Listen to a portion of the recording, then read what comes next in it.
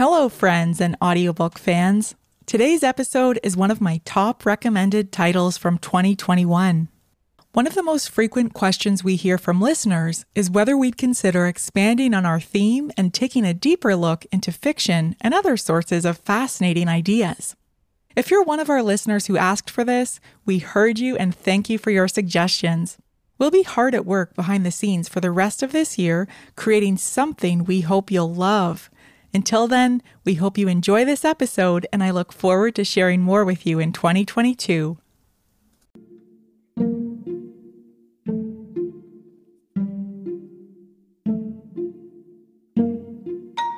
Do most of us really understand the true causes and the necessary solutions to climate change?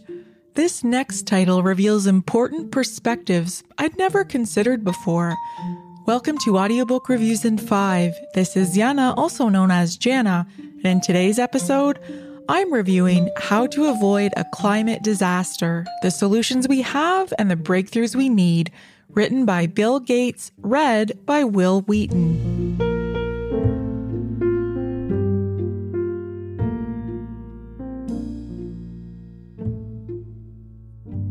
In How to Avoid a Climate Disaster, Bill Gates sets out to show us that achieving zero emissions by 2050 will not be simple or easy to do, but if we follow the plan he sets out in this book, it is a goal firmly within our reach.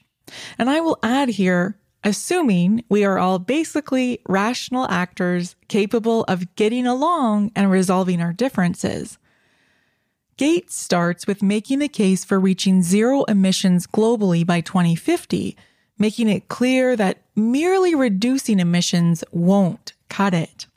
He does a reasonable job explaining the statistics, but here's where you'll want to download the accompanying PDF if you've purchased this title, because it's challenging to follow the details without the graphs and charts for context. Gates' call to action outlines purely pragmatic approaches, coupled with an unwavering optimism in science and technology.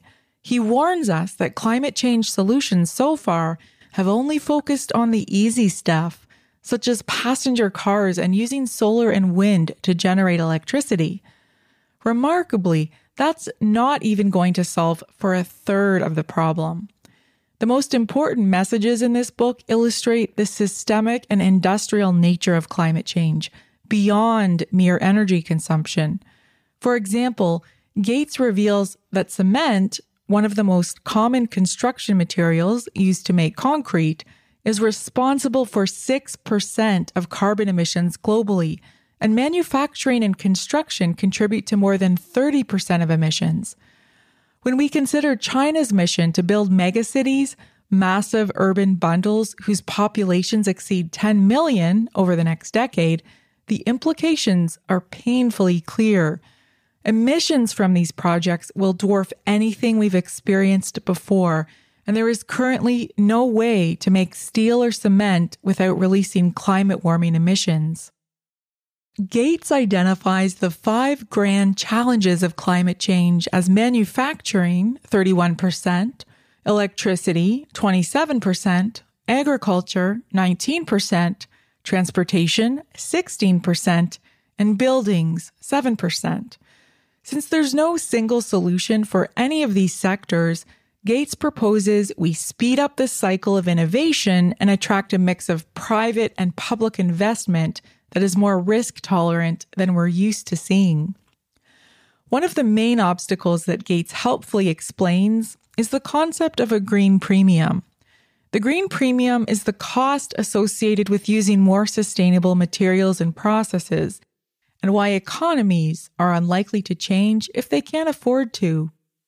Gates uses this concept throughout the book to illustrate opportunities and challenges, reminding us that unless we bring these green premiums down by about 95% through innovation, we're unlikely to hit the goal of zero emissions by 2050. On an interesting side note, much has been said over the last decade about electric vehicle battery technology, so it's a sobering reminder when Gates points out that container ships and aircraft can't adopt current electrical operating models due to the vast amounts of power they require.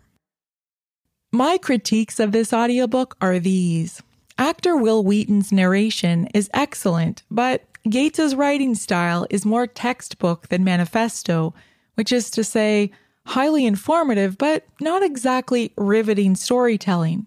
I found my attention wandering more than I care to admit. To be fair, Gates acknowledges his limited influence and interest in politics and culture, and he seems aware that these factors are more difficult to control than the technological solutions. But this makes for a lack of discussion about geopolitical conflict and intractable differences, for which we'll need solutions to champion innovation and economic cooperation. Still, Gates has pledged to commit $2 billion of his own money to research and development toward climate change, and he's among the few individuals with the courage to invest massively in breakthrough energy innovation, which is to be commended. The afterword of this book, written in November 2020, compares government lack of preparedness for COVID-19 to our current lack of preparedness for climate change impact.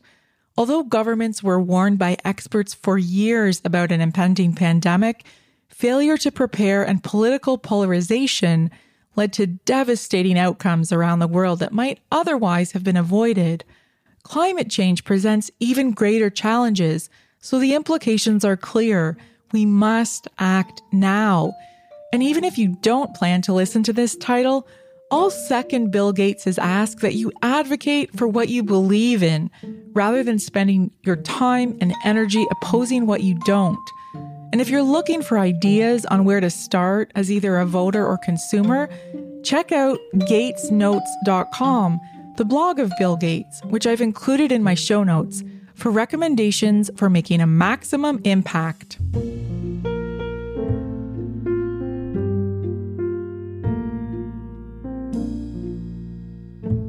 That's all for this episode of Audiobook Reviews in 5. Thanks for listening. If you have not yet done so, please follow us on Facebook and subscribe to Audiobook Reviews in 5 on Anchor, Apple, Spotify, and many others.